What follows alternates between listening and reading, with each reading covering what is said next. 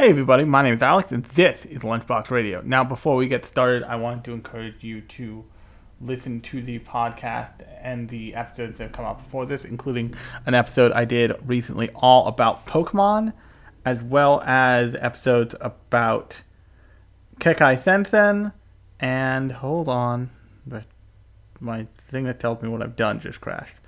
Kekai Sensen and what I've been watching this winter. So definitely go check that out. But and we'll get to what I'm talking about in a couple seconds here. But yeah, so let's jump right into it. And what we're talking about this week is a little film that you may have heard of, but you almost certainly, if you're listening to this, probably haven't seen. And that's a film called Ramayana. 古代インドに生まれた不思議な物語。それは神と人間と動物たちが共に戦い、共に悲しみ喜び合う世界最古の女子誌ラーマーヤナである。Your king, Ravan! The winner shall be given the hand of princess!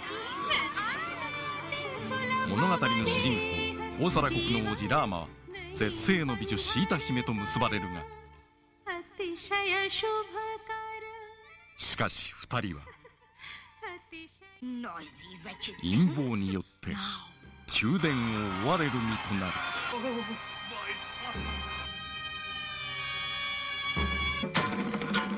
森の悪魔を退治したラーマ王子は魔王ラバナの怒りを買い、妻シータを誘拐されてしまう。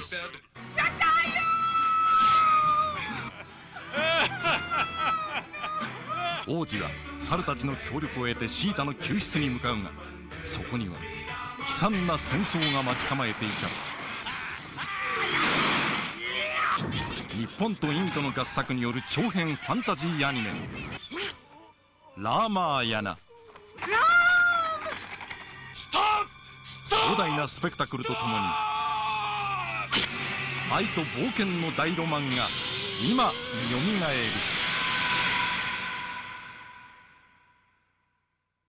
When you need mealtime inspiration, it's worth shopping Kroger, where you'll find over 30,000 mouth-watering choices that excite your inner foodie. And no matter what tasty choice you make, you'll enjoy our everyday low prices, plus extra ways to save, like digital coupons worth over $600 each week. You can also save up to $1 off per gallon at the pump with fuel points. More savings and more inspiring flavors make shopping Kroger worth it every time. Kroger, fresh for everyone. Fuel restrictions apply.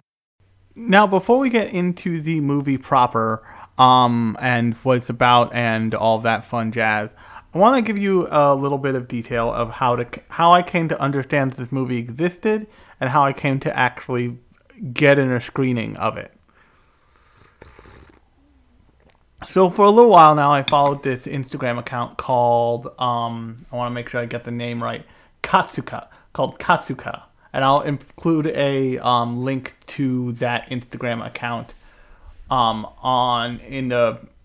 in the description of this episode, so you can go check it out.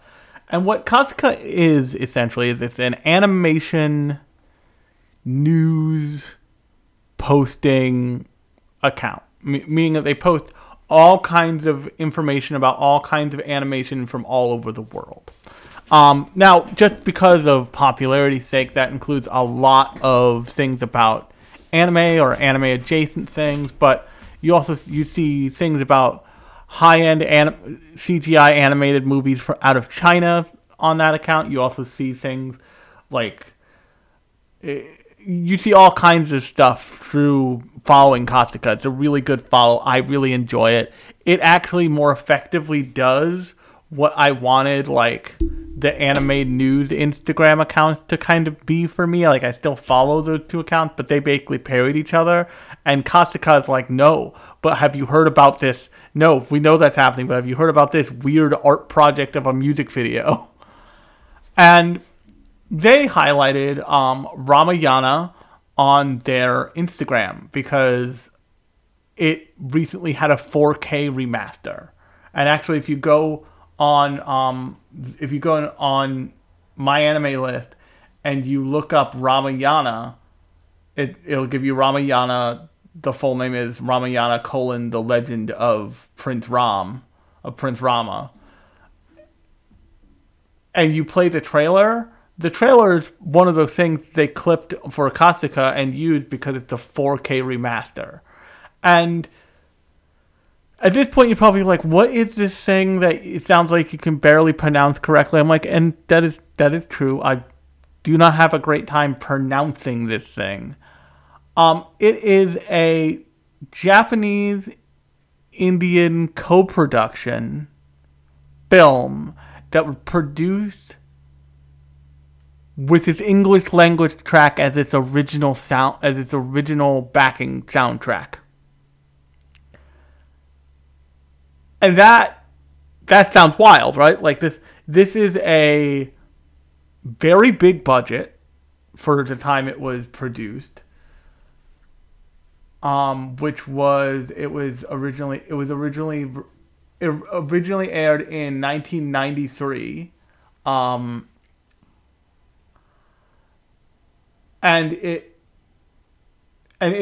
the studio that made it is its own. It basically made itself. The studio is Nippon Ramayana Film Co.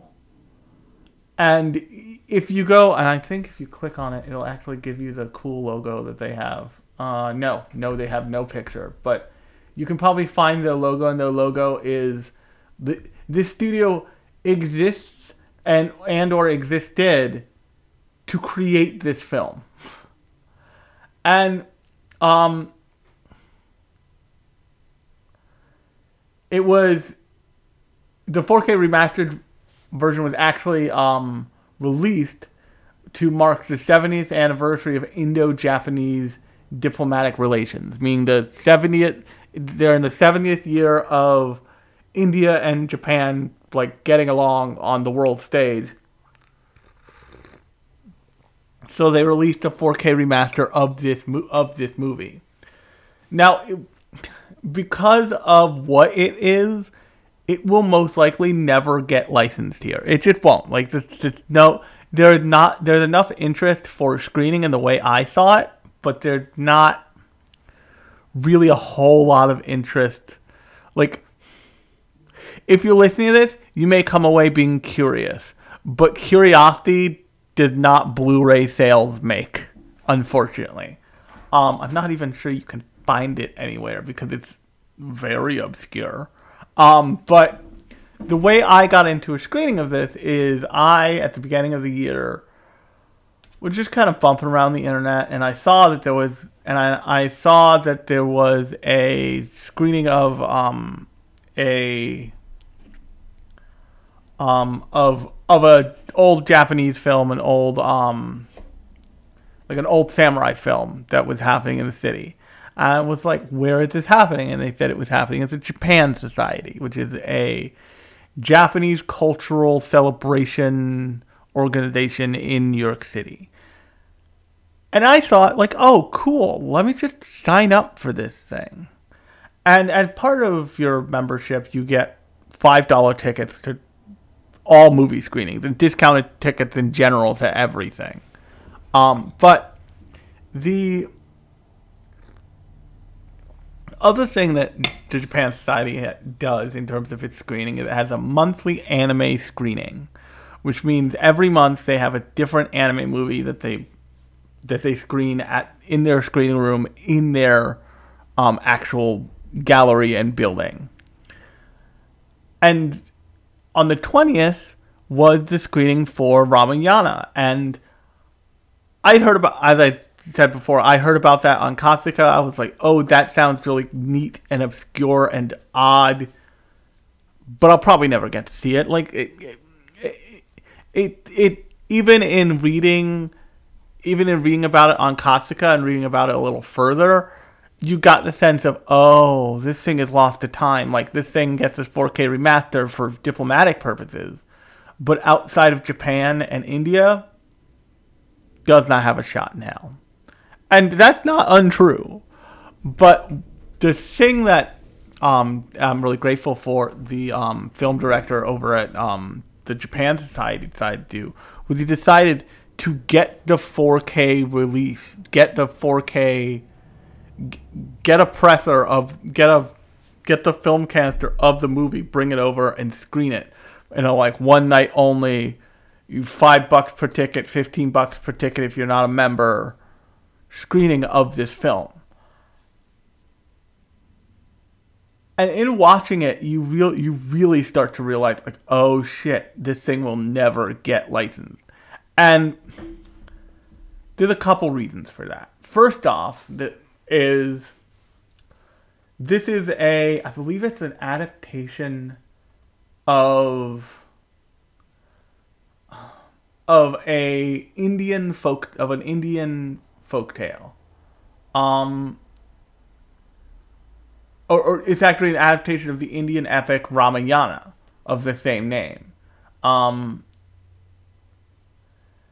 And the reason why it was produced in English was because that was the original language that was the original dub language. There's no, I don't believe I wouldn't be a bit surprised if there is a Japanese track for this, but I'm pretty sure it was recorded first in English, so I wouldn't be surprised if there wasn't either.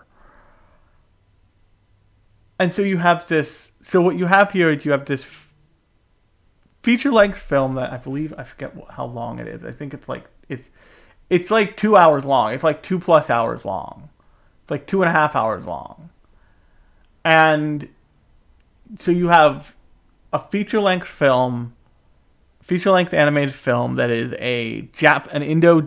what you would call an Indo-Japanese co-production, with the first language that it's available in being English.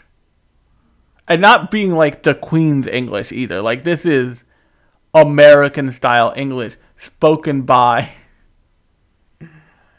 Indian voice actors. And it's like it's not even the kind of English that would be like period, what you'd consider quote-unquote period English.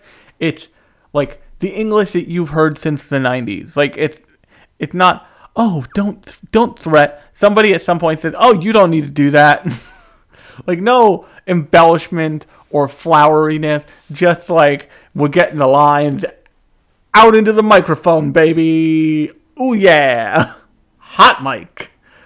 But so this thing is made with a lot of care and it's really interesting to watch. But the big piece of this as to why I don't think this would get a traditional North American license and release is because it's not for an Indian audience, which is probably much more familiar with the original Indian epic, but for a American audience, for like a purely like dumb middle of the country, no, I don't mean that, like a typical uninitiated audience is what I'm gonna say there. This doesn't play. Like, I have some understanding of traditional Indian literature because I went to art school and they make you study that and writing and lit and at least the art school I went to. And so, like, I could watch this and my brain was like, oh, this tracks, this makes sense, I understand this. But unlike much of what anime does with a property that is foreign in some way, or by incorporating foreign concept, like multicultural concepts into its core thing, this doesn't do that. This is a Indian film for people who understand that. So you have no like slightly American, slightly Japanese, alluding to Indianness at all. This is Indian as it gets.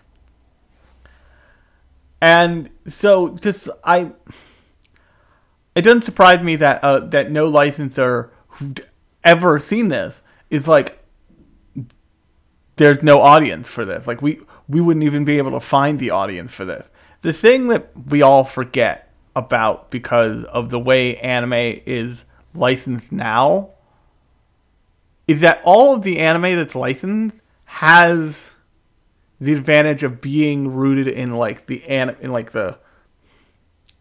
anime medium as it exists now. It's all trends and like different demonstrations and expression of those trends. Even the shows that are deeply different in, say, this season, say your High Card, your Mononoke, Vengeful Spirits, those shows are rooted in like old school styles of anime, like, and even more recent things. High Card feels like a spy thriller mixed with Super Crooks mixed with The Great Pretender. Like, the Vengeful Spirits show feels like an old school spirit fighting shoujo show, and in lots of ways is. But something like Ramayana is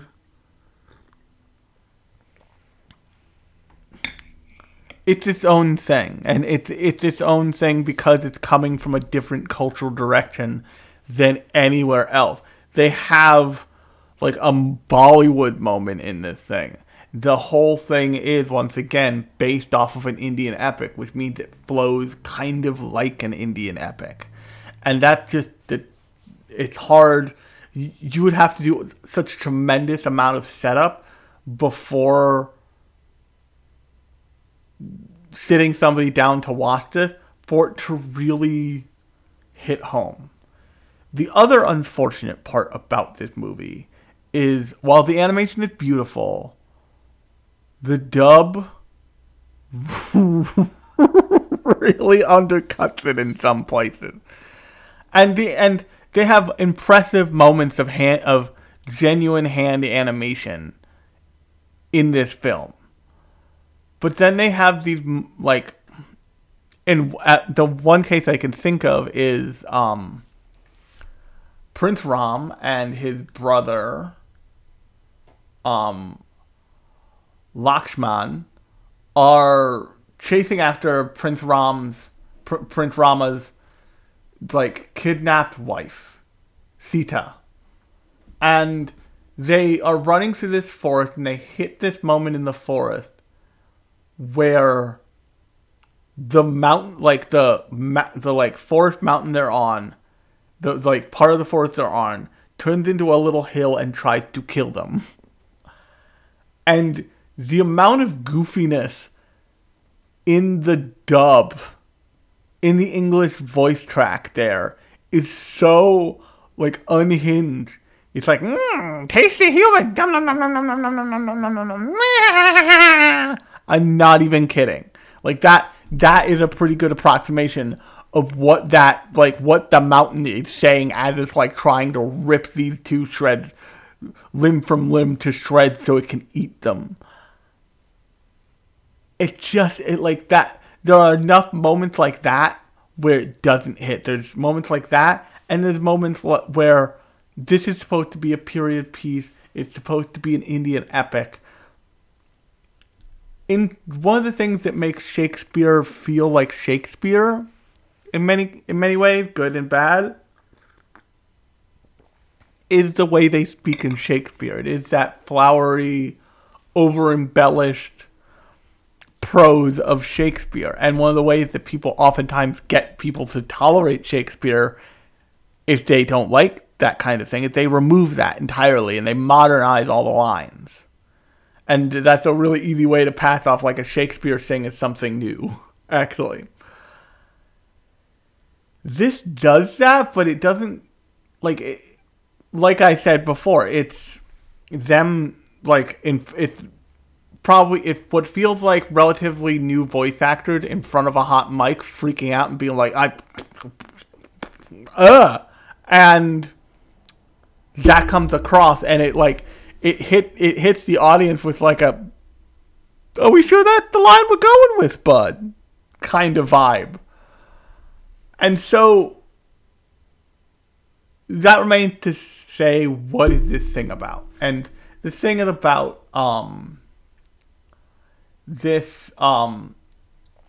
main character, Ram, is the eldest son of the kingdom of Ayodhya, and he's beloved by all the people and the natural successor to the throne. And there's lots of mild references to Buddha before he became the Buddha, in that Ram is also loved by nature. He's loved by the gods. And when he's about to assume the throne, a mischievous being is the best I can say, sneaks into his kingdom and advises his mother that that Ram and his wife are going to be cast out, or should be cast out for some reason. And so the king banishes Ram to the forest, and Ram's brother ultimately goes with him and his wife Sita.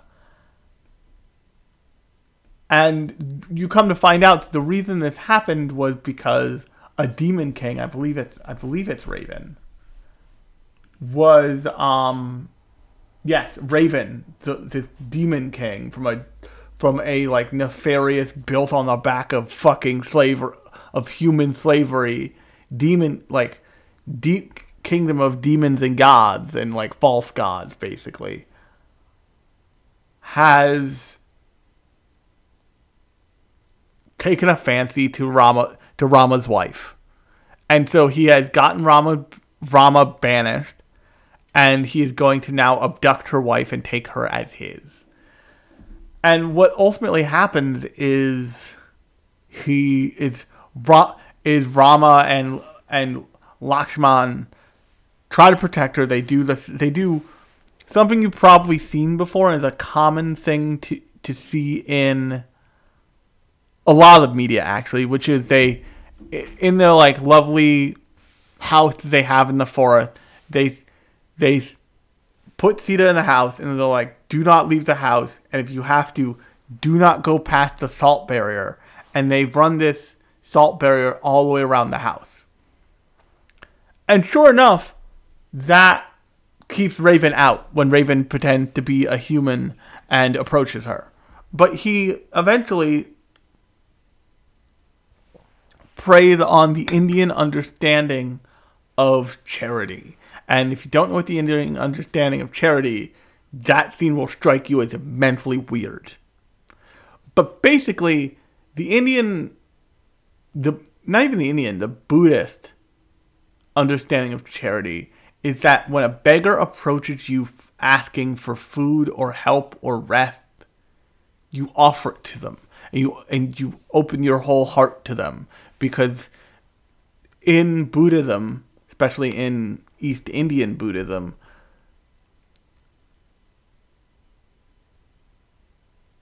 helping those in need are the ones who will judge you ultimately. So your favor depends on their opinion of you in a way. And so he poses as a beggar and uses that as a way to get her out of the salt barrier, and then kidnaps her.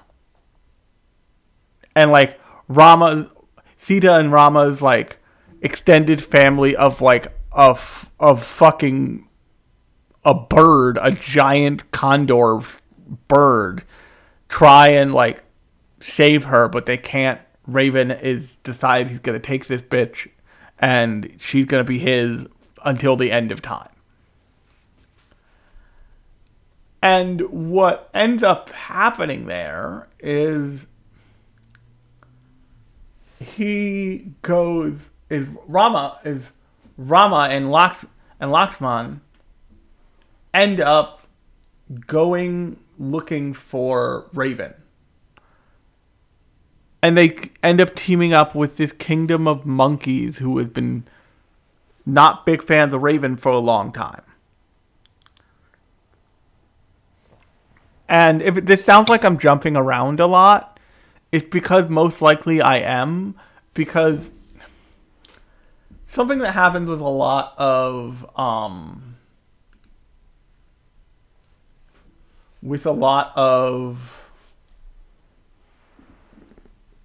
adaptations of stuff like this is that these adaptations have stuff cut out of them to make it make sense. A really successful version of this is actually Akira. And if you've seen Akira, you probably look at Akira and you're like, what the fuck? What part of the Akira manga is it? Because the Akira manga is like legendarily 6 giant volumes or something. I think it's 6 volumes. And the Akira manga is not adapted entirely into the Akira anime. I think the Akira anime is like one specific part of the Akira manga. This adaptation of this Indian epic feels like it's almost a greatest hits of what's in the actual story. I couldn't tell you, I haven't read it. But that leads it to be a little disconnected feeling and a little odd in places. Like it definitely skips over stuff that you're like, wait, what? No. There's definitely stuff in the middle that happened there. What the fuck? And there's also things like the fight in the forest with the forest monster was probably like a whole thing. But they just like did it a little vignette and moved on. So Ram and his brother team up with Hanuman and the monkey army. And Hanuman and the monkey army wage war against Raven and Raven's forces of like evil assholes and ultimately win. Now, this is probably going to be a shorter episode because of just the fact that it's a 2.5 hour long movie. But that condensed story happens in like probably, I would want to say 2.5 hours, about there. And it felt long and short at the same time. It felt like it was taking too long to give you what it was giving you, but also it clearly didn't have enough time to give you the full story and context. Like there's a moment where they talk about slavery, where they talk about like human slavery in this universe, and you're like, oh, that's a thing? They should really explain that more. What the fuck's going on there? In a way, I just picked it up because this reminded me of it. In a way, it feels a lot like the storytelling style of Shuna's Journey, which I've covered, which is a manga by Hayao Miyazaki, that I've covered on this show before. You can go find that in the feed in whatever app you're using to listen to me right now. But doing that kind of storytelling without giving you enough to latch on to sometimes. And they have these interventions of gods, and like the god of the ocean shows up at some point, and it all leads up to be a really interesting, like from an academic standpoint, movie, but it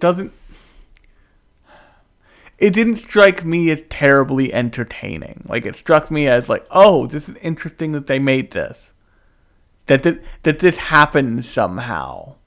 Not I would this is my new favorite, or I would watch this multiple times. I will say if it was released, I might buy it only because of the historical just like prevalence of just like, look at this weird thing, isn't it cool? But it's one of those things that like I would buy and it would go on a shelf because it's an interesting thing, and I would want to have like it at my disposal. Be like, hey, check out this weird fucking thing that happened. Not in the same way that I'm doing right now on the podcast. Like I know full well you will probably not be able to see this movie, and I really try not to do that on the show. I try to talk about stuff that's available, and if it's not available, I will usually say you can go find this on the internet, or the thing that I'm talking about isn't popular enough where there are still copies of it out there in the wild. And oftentimes stuff that I've talked about has been license rescued in short order after I've talked about it. And I'm not taking credit for that, it's just how it went. So like, for example, not too long after I talked about Paranoid Agent, that finally got license rescued and was announced for release. Not long after I talked about Paradise Kiss, same thing.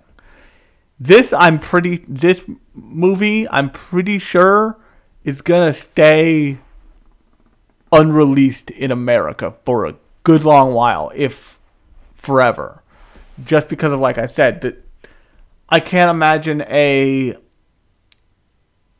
anime licensing company looking at this and saying, oh, there is a market for that. Like, we can sell this many Blu-rays, and we don't need to do this work because it already has a dub. That while infamous, we can just throw it on discs and throw it out into the market, and it will get bought. I will say there is a caveat to that, however. I think that a service like the Criterion Collection, or a service that's more about the preservation of classics, would possibly be interested in this thing. I can't say for sure. I don't super know what their metric for that kind of stuff is, but it would make a lot of sense to me because it has this air of classicness about it because of the time period it was made, because of how it was made, because of its subject matter, the whole thing. So if it was going to be licensed, that's how I would bet that would happen. But like I keep saying, that is very unlikely. And unfortunately, because it is such a off the beaten path thing, I don't think there's a version of this floating around. Like, I don't think you can go torrent the shit out of this thing. I think that it's one of those, I don't want to say lost media because that's got a very specific connotation. I think it's an ignored piece of media. And I'm not saying that's a good or a bad thing. I'm saying that in this case, it's ignored because there was never any market for it. So one of the things, because there was never really going to be a market for it here. One of the things that is true about most torrents you find is most torrents of anime, now and in the before times, in the dark times, were for shows that people were seeking out constantly. Like, that there was always a market for because people wanted to see it. And not only did people want to see it, but that guided fan subgroups to know, hey, we're going to keep doing fan releases of Naruto because people want to see Naruto. We're going to do fan releases of, I don't know, Rio Rainbow Gate because there's a market there. Like, people want to see it. And if you were paying attention back in the fan sub days, fan subgroups stopped doing things when they stopped being popular enough for them to bother, for like for like a couple thousand people to download. They stopped doing series midway or at the end of that season of that series, even if that series continued on. In that way, the way the anime licensing game has changed, has evolved, is much more beneficial because they're licensing whole shows at once and giving them to us all at once. Or they'll license one season and then another company like Disney, in the case of Tokyo Revengers, will license the next season. And yes, that's two different streaming channels, but you still have the whole thing available to watch somehow legally. In the case of stuff like certainly Ramayana or Paranoia Agent for a time or Ava for a time, if you weren't willing to shell out for the insanely overpriced, because of rarity in the market, Blu-rays or DVDs, not even Blu-ray, DVD releases from the 90s, early aughts, then you weren't seeing those shows unless you stole it. And this most recently happened with, and I haven't checked recently. I don't even know if it's licensed by anybody. But Interspecies Reviewers. It's probably a great version of this. And I've talked about that show on this podcast. You can go find it. I actually talked about it with a friend of mine, with Slate D. Biggs, from the MCS Anime podcast and Anime MCS over on YouTube. You can go check them out. But the interesting thing about that show, and the thing that a bunch of old taku like me ended up doing with that show, is it wasn't just that Funimation got duped and bought porn. It was because Funimation didn't realize that they had bought porn, they pulled that broadcast. They terminated the contract 3 episodes in. And as a result, no one knew what the fuck was going to happen with the physical release. Because typically, for ecchi shows, there's always a physical release because that's where you get to see the titties.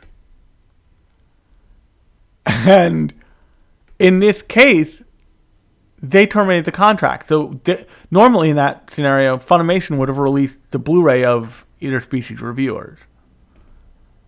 But they didn't. Ultimately, I think it was released by by Nozomi. I think Nozomi actually did the physical release of that. I have it. But because it was embroiled in controversy, it was licensed for that release, and as far as I know, has not been relicensed. So I have a DVD, I have a box set, a steel case box set for that thing that I bought for like $100. That's worth anywhere from 3 to 8 times its price. And that happens quite often, but you have to have that initial release for that to happen at all. Because much like the Fossil X Pokemon Gengar watch, which I also have, which I've shown off on in my Instagram account. You can go follow the podcast on Instagram at Lunchbox Radio _podcast. But the product needs to release for it to be rare. Belladonna of Sadness is the last kind of art house movie in this vein that I can think of. I'm sure there's other ones, but art house anime movie that I can think of that got a big release after being largely unreleased in the States. And from what I understand from the licensor, that did very well for them. But it's a weird ass movie. In the same ways, kind of, that Ramayana is a weird ass thing. So on that note, if you like this podcast, new episodes of it come out every Thursday and every other Sunday. Thursday episodes are more like this. They are more about a specific show or movie or property. Sunday episodes are more introspective. If you want a great version of what a Sunday episode sounds like, I encourage you to go give a listen to the Sunday edition, the most recent Sunday edition, which is called The Problem with Adult Animation. And that particular one is all about the difference between what anime does with adult themes and what Western adult animations are. So go check that out. And until next Thursday, I have been Alex. This has been Lunchbox Radio. And I will talk to you on Thursday.